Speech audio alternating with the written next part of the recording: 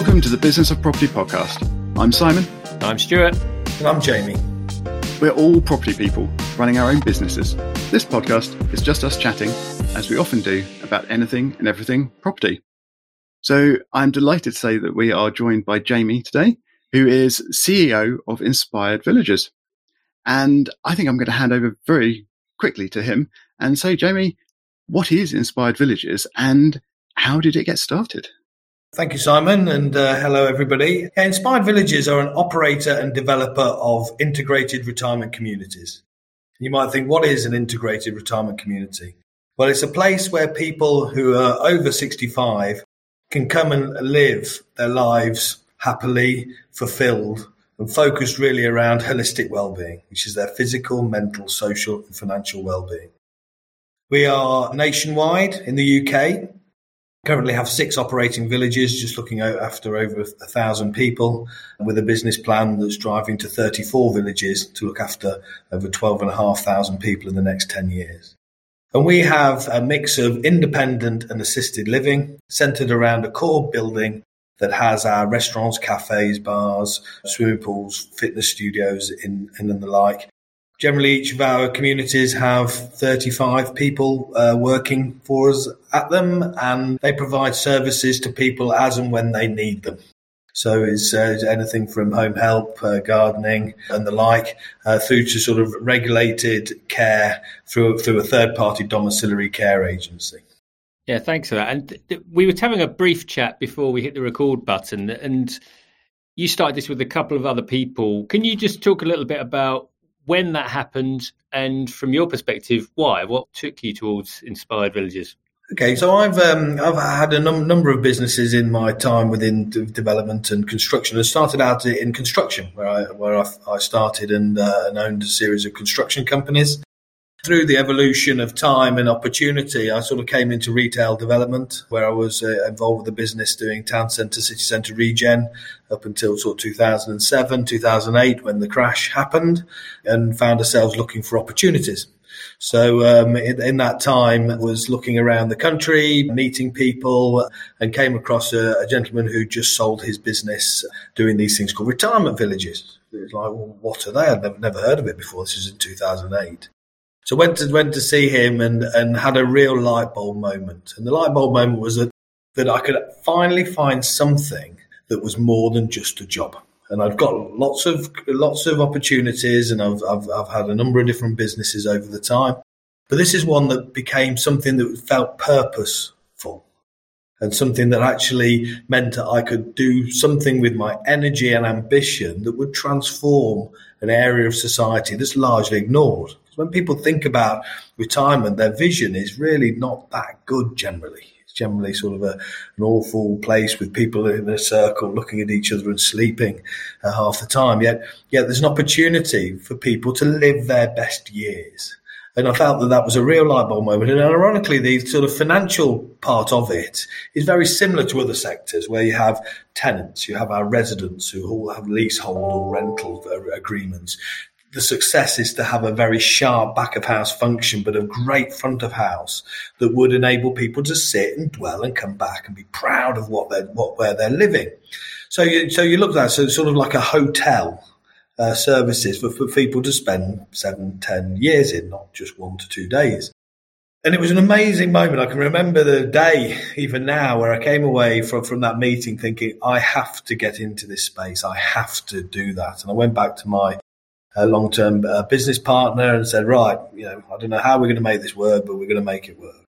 And we did. We then optioned some sites. We started bringing some product through. We started to evolve our business. And then in 2014, we managed to secure investment through a company called Places for People, who committed equity to us to deliver 2 of our villages, one in Warwickshire, one in Cheshire. And in 2017, we could step to the next stage, where I secured investment through Legal & General, through their Legal & General Capital business, who then saw the opportunity here with the ageing demographic. At the moment, there's just over 12 million people in the UK over 65. That's due to raise to just under 20 million in the next sort of 10 years. The number of over 80s is doubling. And what suitable accommodation is there for that demographic with, £1 trillion of equity? These people have done well out of property and done well out of, their working careers generally. So you saw an opportunity there that was a wonderful one to sort of deal with your passion in a working sense. And how cool is that to sort of be getting up every day and not thinking this is a job and transforming people's lives. And we sort of moved that business forward as a very purpose-led organisation from none of us and a dream and an empty suitcase, right the way around now to just over 300 people in the business. In August 2021, we secured a co-investment from NatWest Group Pensions, who've committed equal equity to L&G, which was $250 million each. So that gave us $500 million in equity with associated debt. Allows us to drive to the 34 village platform that we are now pushing hard to deliver. I think that sounds like a fantastic story, especially discovering something you feel so passionate about and so driven to solve. I think that's got to be the dream, really, hasn't it, of every entrepreneur to find that thing that, as you say, doesn't feel like a job every day when you get up. I'm interested in sort of some of the practicalities of your villages. You mentioned that they're built around a central building, and that your tenants or your customers tend to have leaseholds. So what is actually in the central building, and what comes around it? Does it tend to be houses or flats, and do people have their own gardens, or how do they actually look? In my head, I'm sort of imagining a Centre Parks type thing, because they have a thing in the middle and stuff around it. Because I've never been to a retirement village. I'm not quite that old yet. So yeah. Well, you should come. You should come in here. They're as they're not gated. You should come have a bite to eat in one of our restaurants or a coffee in our cafe. That's really interesting. Are they open to the general public as well? Yeah, I mean, in our wellness facilities, we have local schools using them for swimming lessons and things like that. So our model is educonurbation, generally 7-10 acre sites linked to a town or a city, low rise, 3 stories maximum for us. We want to keep a very domestic scale. It's apartment living, level living is what we should say. So it's we like to think that people can get to their apartments without having to go upstairs, albeit we very much advocate the use of stairs. We're all about keeping people well. It's not about caring for you. We're not carers, we're caring as an organisation. And for us, if we can give people extra years of health, then people can actually live better for longer with very little requirement for GP visitation and the like. Our sector, has statistics that people living within our communities might spend 1 to 2 days in hospital in comparison to 2 weeks that people tend to stay in if they're living in traditional open market housing. We typically have our sort of lower work surfaces, lower kitchen tops. Our designs are very much there for people as they age. We look at, I'm very clear on 5 things for me. It's lead with purpose or lead with passion now. I'm trying to move it to my purpose is my passion now. So that's exactly where it is. But also keep it simple. You'll know in property in particular, we're very, very good at complicating things. Just keep it simple. Have a strong eye for detail. That's exactly what it's all about, those little things. There's no point in planting a bush underneath a window that grows quickly. You want it to grow well. You've got to think about that layout of how it is. And think of how somebody moves around a bit at home. And say for us, our average age is 79. The range is between 65 and 106 now. So a huge age range. So you've got a proper community within the community. And if those people do need to stay in bed for a particular reason for a period of time, they're not in a lot. We want to make sure that the window is in a place that you can see out of when you're in your bed and not necessarily have to crank yourself left and right. So we try and think of that whole life for people.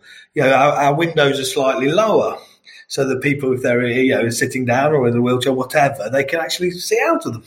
And it's sort of, our doors are wider, but they don't look like that. We use quality design and a strong attention to detail to make an environment something that you would live in, Simon, or you would live in, Stuart, quite happily, but there for you for your life. for your whole of your life. And to do that, we need to have empathy. We need to empathise with everyone around us, our customers, their families, our colleagues, their families, the wider network. But wrap that up with drive. As a business, we're in a nascent sector. We have investment through social impact investors. We take that very, very seriously. And in doing that, we need to drive the right decisions. We're not backed by private equity. We're backed by organisations that want to do the right thing. And that's why, NatWest invested in us, because we were heading down a net zero route well in advance of anyone else.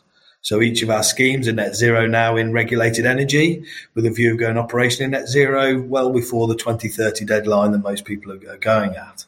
And it's interesting because things like that are like, people say, that's really tricky, it's difficult, it's loads of capex. It's like, no, just think about the building. Go to fabric first. See the layout of a building first. Think about it a little harder to build the right thing first. Embedded carbon's a challenge for us, but build it strong, build it robust, build it for the long term, and then start to use ground source or air source or other energy things and photovoltaics.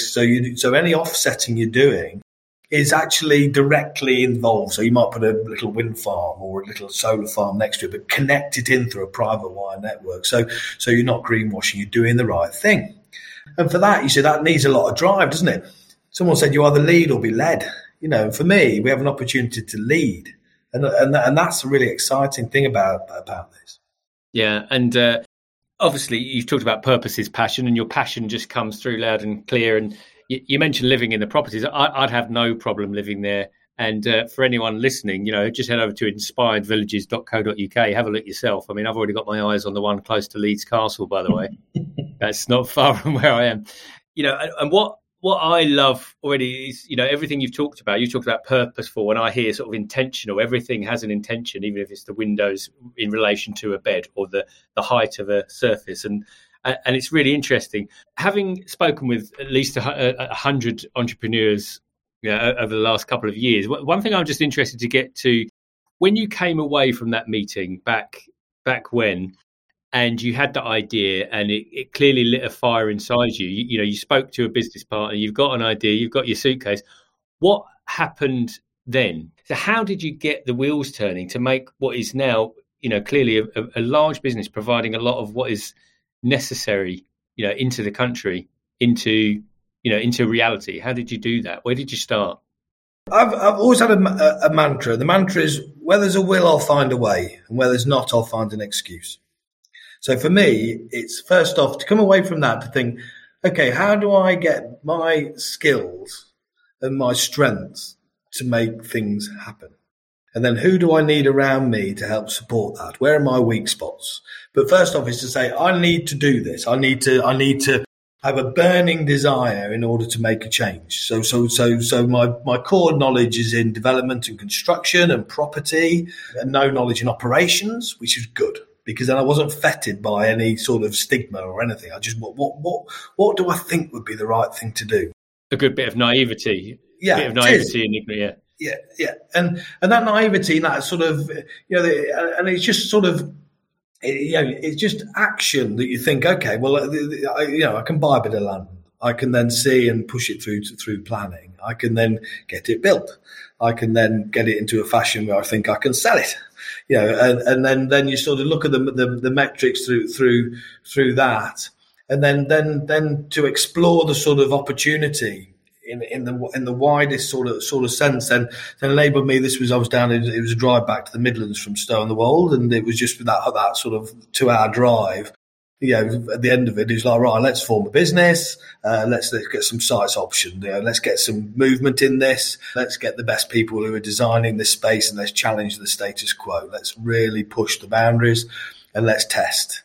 And then with that, you start to sort of engage directly, don't you? You start to sort of feel it yourself. And I think for me, as I've evolved the business, I'm doing a presentation about an initiative I'm trying to think of at the moment that's very much linked to this, to the WI and the village I live in. Because I want to hear it myself. And I'm here seeing residents today because I want to see what they're, where they're at here. And I think for me, coming back and sort of being able to execute a plan is the process. But you don't want to get the process to get in the way of the sort of vision, your dream, your drive, and push it. And then don't just accept, it's sort of, I think people like me, I'm not sure whether we're ignorant or not, to be honest, because no matter what happens in a day, no matter how bad it is, the next day I'll always get up and start again. You only fail when you give in. Don't give in. Have that will, go for it.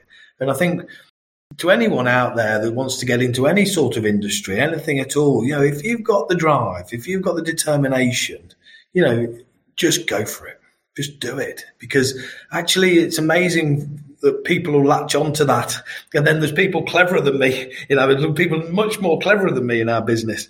And those people can sort of take this sort of like energy and transform it into reality, and then and that's where we're at with our business now. I've got a fabulous senior management team who are exceptionally good. I've got a really strong grown-up governance structure within the business that the likes of Legal & General and the age that they are and NatWest Group Pensions are just liking and forming and the like. And yet, we're only formed in 2017. So then we look at, you look at who does it well out there. So like the challenger banks and people like that, they can open bank accounts like that, can't they? And I'm thinking, well, how do we sell property? Do we make it really complicated? So why don't we try and look at the amount of interactions we have with a customer and get that down to 10% of that? It's, and because we're a new company, and I think this is the exciting thing about when you do start a business is all the legacy, all the process and the procedures. And if anyone ever complains in our company here now, say, God, it's complicated. I'm thinking, well, we made it up. So we made our own complicated. So you think to yourself, well, I've only got myself to blame for this complicated, bro. So and I think that's the interesting thing with it, Stuart, if that answers the question. I think that's a brilliant outlook to have, and to have that drive. I'm curious about your early net zero adoptership. And obviously there was presumably some personal drive behind that to be such an early adopter. So where did that come from, and how did you get started on that path? Okay, I think COVID's changed a lot of people. So the reason why people are talking about, I know COP26 and all those other things happened there, but I think the pandemic has really got people to have a sort of sit down, that proverbial cup of tea in their own minds to think about, what part they play in society and life. And really, a few years ago, came to the conclusion that I think we and I do have an obligation to leave this planet in a better place than I joined it. And the way that life was going, we weren't doing that. So you think, okay, well, my business now, we're going to sort of deliver over 7 million square feet of housing. A gross development value of north of £4 billion and all this, homes for thousands of people and all that sort of stuff. So you think, that sounds quite grown up, doesn't it? It sounds quite responsible, this sort of thing. So you think, well, why don't we just try and do it properly? And why don't we just try and sort of pledge ourselves to go net zero? Legal & General Capital are leading the way. So Legal & General are very keen on ESG. In fact, they've actually added an H to the ESG, which I quite like. So they're saying health forms part of it. So environmental, social, and health and governance. Makes sense. Doesn't roll off the tongue, unfortunately, but it means a lot, doesn't it? So you think to yourself, well, I love the idea that what we do and what the likes of you do, as well as the likes of I do, can create the benchmark for lots of things to happen. And it'd be so cool in like 10, 15 years' time to look back and know we're all driving down this way and I've had a little part to play in that. That just is so rewarding. And so when you look at it and you think, all it needs is a bit of effort and a bit of focus and a bit of drive. And actually it needs people like us, who are going to think our stuff in. How difficult can it be?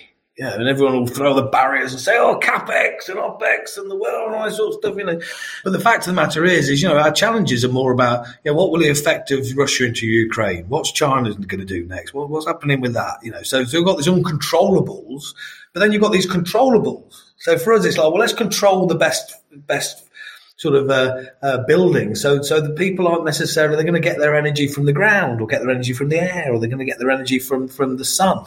And therefore they're not going to be as, exposed to Russia, or wherever. The fact is people living with us are on fixed income. They're earning a pension. They can't earn out. So a doubling of their utility costs is a big problem for them. Big problem. So how do we ensure that we can align to that as best we can? And one of the best ways to do it is just create the energy yourself. So you're actually, you're not, as long as it's windy or sunny or whatever, you can do that. And that's probably the underwrite for me was a bit about control what you can control. Do your best in what you can do there. And for that, ESG's got to be a good place to go. I've got a vision of all of your leaseholders now on exercise bikes that are now pumping energy into the local villages. Yeah, well, it is. I mean, to be fair, you laugh, but to centre around holistic well-being, physical, mental, social, financial well-being of people. It's been there, time immemorial. Everyone's talked about holistic well-being for many, many years.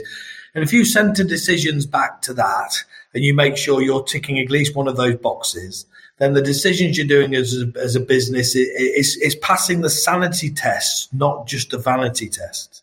And I think people, as they're forming businesses, if they're not careful, it becomes a vanity project. It becomes something that you want to show off to your mates, not making any difference, And I think the likes of ESG keeps your feet on the ground. It keeps you doing the right thing, And we're very early in the process. We're ahead of the game, but we're still early in the process, really early. I see that we're a little toddler. We were a baby, we're a little toddler. We're going through our terrible twos, but we've got a long way to go. So it's and I think that's again hopefully answered the question on ESG. You mentioned that your new builds, you're thinking about this early and upfront and building green technologies and net zero into your buildings that you're creating. But it sounds like some of your buildings, some of your villages will predate those plans and decisions. How are you applying those net zero goals to some of your existing and older buildings? Because that's always a much harder puzzle, I think, for property people. It is. It absolutely is. And you say, okay, do we go? How do we create ourselves? I know Google have just announced that they're going to create themselves as net zero and go backwards from formation. And we're probably going to say the same. It's easy for us. We've not been going long, sort of thing. So we can actually make some easy decisions and then make out that we're the best. That's just the way of a new company. And our business, I mean, we use air source and have on most of our properties anyway. And we've got a photovoltaic, so we're not far off net zero regulated energy on our schemes. We have got district heating, so people buy energy and not heating. Unfortunately, we have gas-fired boilers in a couple of the schemes, which we need to address, and we're looking at ways in which we can address that. So from the off, we always looked at the efficiency of the use of heating buildings. Anyway, that was a basic. So building fabric has always been a central piece to what we're doing, and then it's just trying to sort of work out, okay, what do we need to do? How do we need to transform that? People don't have gas in their own homes, so the gas, if it comes in, will be going to central plants, so that we could flip that to something else if the technology allows us to do it. And a drive to sort of not have to do too much retrofitting. I think everyone's going to have an obligation to retrofit at some point. And for us, we are lucky, I think, because we went down an air source heating. So we're halfway there with lots. So we are using the air to energize. It was a decision. You make your luck, but that's helped us. And on the gas, because it's all district heating systems, our residents are buying energy. And we might just need to change the energy source from one to another. So I suppose it's always been a sort of a thinking part of what we're doing anyway, if not overt. It's always been trying to work out. The important thing for us as a business is aligning with the customer. And then to align with the customer, you've got to understand life through our customer's eyes. And it's the fixed income bit that's always resonated with me. You, Simon, you, Stuart, you could earn more. You could go do something else, look at another opportunity, try and get something. People in their 80s have done that. They just want to enjoy themselves, and therefore they look at their income really closely. So the worst thing we can do is not try and align to that challenge. And if we do, then we're aligned, aren't we? Yeah, I mean, I've never heard a customer-centric model not prove successful yet. Because for all the reasons you've talked about, and they're quite obvious. And just, I guess, the final question in my mind, from a customer perspective, is how it works in operation. So they are buying that lease within the building, and then so how does that work from their point of view? So if I'm reaching that age and actually I think, yeah, do you know what, I want to put my feet up and have a good life, I'm going to go there. How does that work operationally for that? Okay, so we have two ways that we are trying to widen that to others, because we want to be ultimately customer centric and be agnostic on somebody. So somebody might want to come and rent, somebody might want to buy, someone might want to do part of those, and we've got to get agnostic with it. We're not quite there yet. I can talk as if everyone thinks I've got the answer to every question. I haven't. I'm just a good talker at times. And what we do is people generally will buy a long leasehold interest, 250-year lease. They'll then pay a premium for that lease, buy the property in essence, and then they'll pay a service charge within the Act, but we try to cap that charge so that we can then control that in line with their expectations, so they know their outgoings are under control and into place. People then can rent. So people then can rent property under an AST, simple AST agreement, and they can then either buy that after a while of renting it, or they can just rent, or they can come and go. We don't think people... 99% of people who come wish they'd done it earlier for us. And then the interesting thing, the way that people talk about, there's something called an event fee within our model. So on the reassignment of the lease, when the property is vacated and when the one or couple have passed away, then there's a percentage of the resale value that is charged to that. So, and that's can be 18%, which sounds like a lot. But for that, we then able to control their annual costs, so we can control the service charge. We can then deliver services within the village. We can create the building form for those services within the village, and then we refurbish it. So there's no the sinking funds covered in that. So if we need to replace a roof, we'll replace it. And interestingly, everybody's accommodation, we would refurbish that to an A1 standard on resale. So when a couple move in, they have a choice to say, do you want to pay this price, or do you want to pay this price but with this event fee? And then people will say, well, okay, what's the event fee? Well, the event fee is a cost that you pay actually after you pass away. And people will say, oh, great. So they look at their own arrangements and they accept that, and they say, okay, what's that event fee doing? Is it going back to shareholders? Is that just like a profit?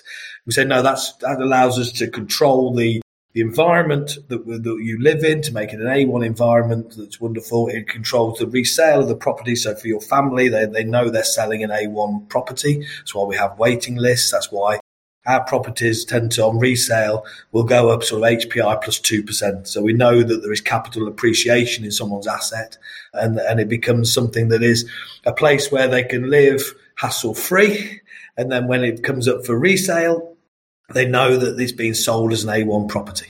And it's an interesting area that was tested at the Law Commission. It's something that people do talk about and people do get confused at times about. But actually, we find that when we sit down and talk to people about it and say, we've got a choice, you can either pay for it up front or you pay for it at the end, which one would you like? And 9.5 out of 10 will say, well, we'll pay for it when the lease is reassigned. Give me an A1 property. Let me live in a luxurious environment for the whole of my life, so I can just focus on having fun and jumping out of planes and running marathons, sort of thing. It sounds really flexible and really simple, I think, for people, because you say that they can have different choices and choose how they want to structure it, and then potentially change what they're doing as well. So if you rent first and then decide to buy later, I think that's a good flexibility. I remember a recent headline I saw where there was a large percentage of current tenants wanting to buy out their landlords.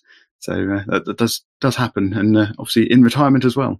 Yeah, it does. I mean, and we've got to focus on service delivery. We have, common hold and all those other challenges that we're all facing. And my sort of response to our team is just give excellent service. Focus on doing the right thing. And yeah, you're going to make some mistakes. You're going to do it, but have the courage to be able to do the right thing. And if you focus on service, why would somebody want to do anything different than just enjoy their lives with us? That's easy to say, very difficult to operate at times because you've got humans involved. But the fact is, let's just focus on that and keep celebrating those wins and learning from the bits that you don't get so well. That's interesting. You mentioned a difficulty there, and I was going to try and finish up with something around that.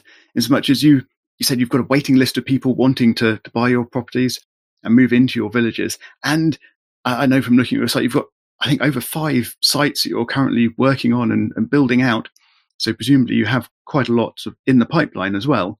So what are your current challenges and what are the things that are currently sort of attracting your drive and your attention at the moment in the business? Okay, so we're still on a myth busting. So the sales velocity, whilst there's waiting list on completed developments, we're still not selling fast enough on our current developments. So the challenge that we have is creating a better awareness for people to create the inquiries to the visits. Because people are generally, the stigma within the sector is still what we talked about earlier, this sort of awful place that people sit around and just stare at you. And we've got to work through that stigma for people to see. Because as soon as people come through our door, 38% of people who visit will reserve. So it's a real big percentage. 28% of those will complete. The odd person will then fall out between that reservation and completion. But we're still a high percentage of people. So our drive is to get people to inquire, get people to visit, because we see that people will do that. So one of our key challenges is to do that. When a village is full, and it's then selling at a sort of lower cadence because of people, it's only selling when people are vacating, then the waiting lists start to fall. It's actually on the development pipeline, it's raising that awareness. And actually then the larger challenge we have is the time it takes for planning. The planning system within the UK does not legislate for our type of use. So we're fighting against open market housing providers. We're having to educate local authorities and bring people into the space of knowing that most people will move within a few mile radius. There's a massive 46% reduction in GP visitation from people who live within our communities. So therefore we take less pressure on the NHS. We know that a person living in one of our communities could save on average £3,500 per person per year in comparison to their own home to the NHS. So we know we can save billions to the NHS as a sector. And it's actually getting those messages across, Simon. It's getting the point so people can understand what an integrated retirement community is. And I think that as it falls, I think there'll be a very steep growth in it, which hopefully will match with the same time that we'll have got planning and built a few. And that's the way that we and our investors are seeing it. I think we need to be sort of bring this to a close, although I have lots of other questions would be really interesting to talk about, but unfortunately not today. So thank you very, very much for joining us, Jamie, and sharing your passion and your vision in this sector. I'll just finish up with asking, how can people find out more and where would you like to sort of direct people? Well, as Stuart very kindly said, our website has all the information. So www.inspiredvillages.co.uk is a great place to find them. If there's a request there for call, and if you actually ring and speak to somebody, you can just actually ask them. There's not, come and see what we're doing, see where we are. We have facilities open. We're still, even though the world has opened up and the pandemic has passed it by, we still have a few checks and balances we like to do when people come and visit us, because people living with us are generally older and slightly more vulnerable. But come and see us. Come and see what we do, please. Just out of interest, even if like yourself, Simon or Stuart, come and see. Come and have a bite to eat. You're more than welcome, and then you can see for yourself the sort of environments that we and others in the sector are creating, because we're making a transformational change to people's lives. We're creating a built environment that is more than just bricks and mortar. This is a lifestyle. This is a place for people to enjoy their lives, to make it the best years of their life. I think that sounds fantastic. So I will now just say to everyone listening, please do visit inspiredvillages.co.uk to find out more, and link to that and a number of other things we've talked about in this episode will be available in the show notes at thebusinessofproperty.com. And Stuart and I will talk to you again next week.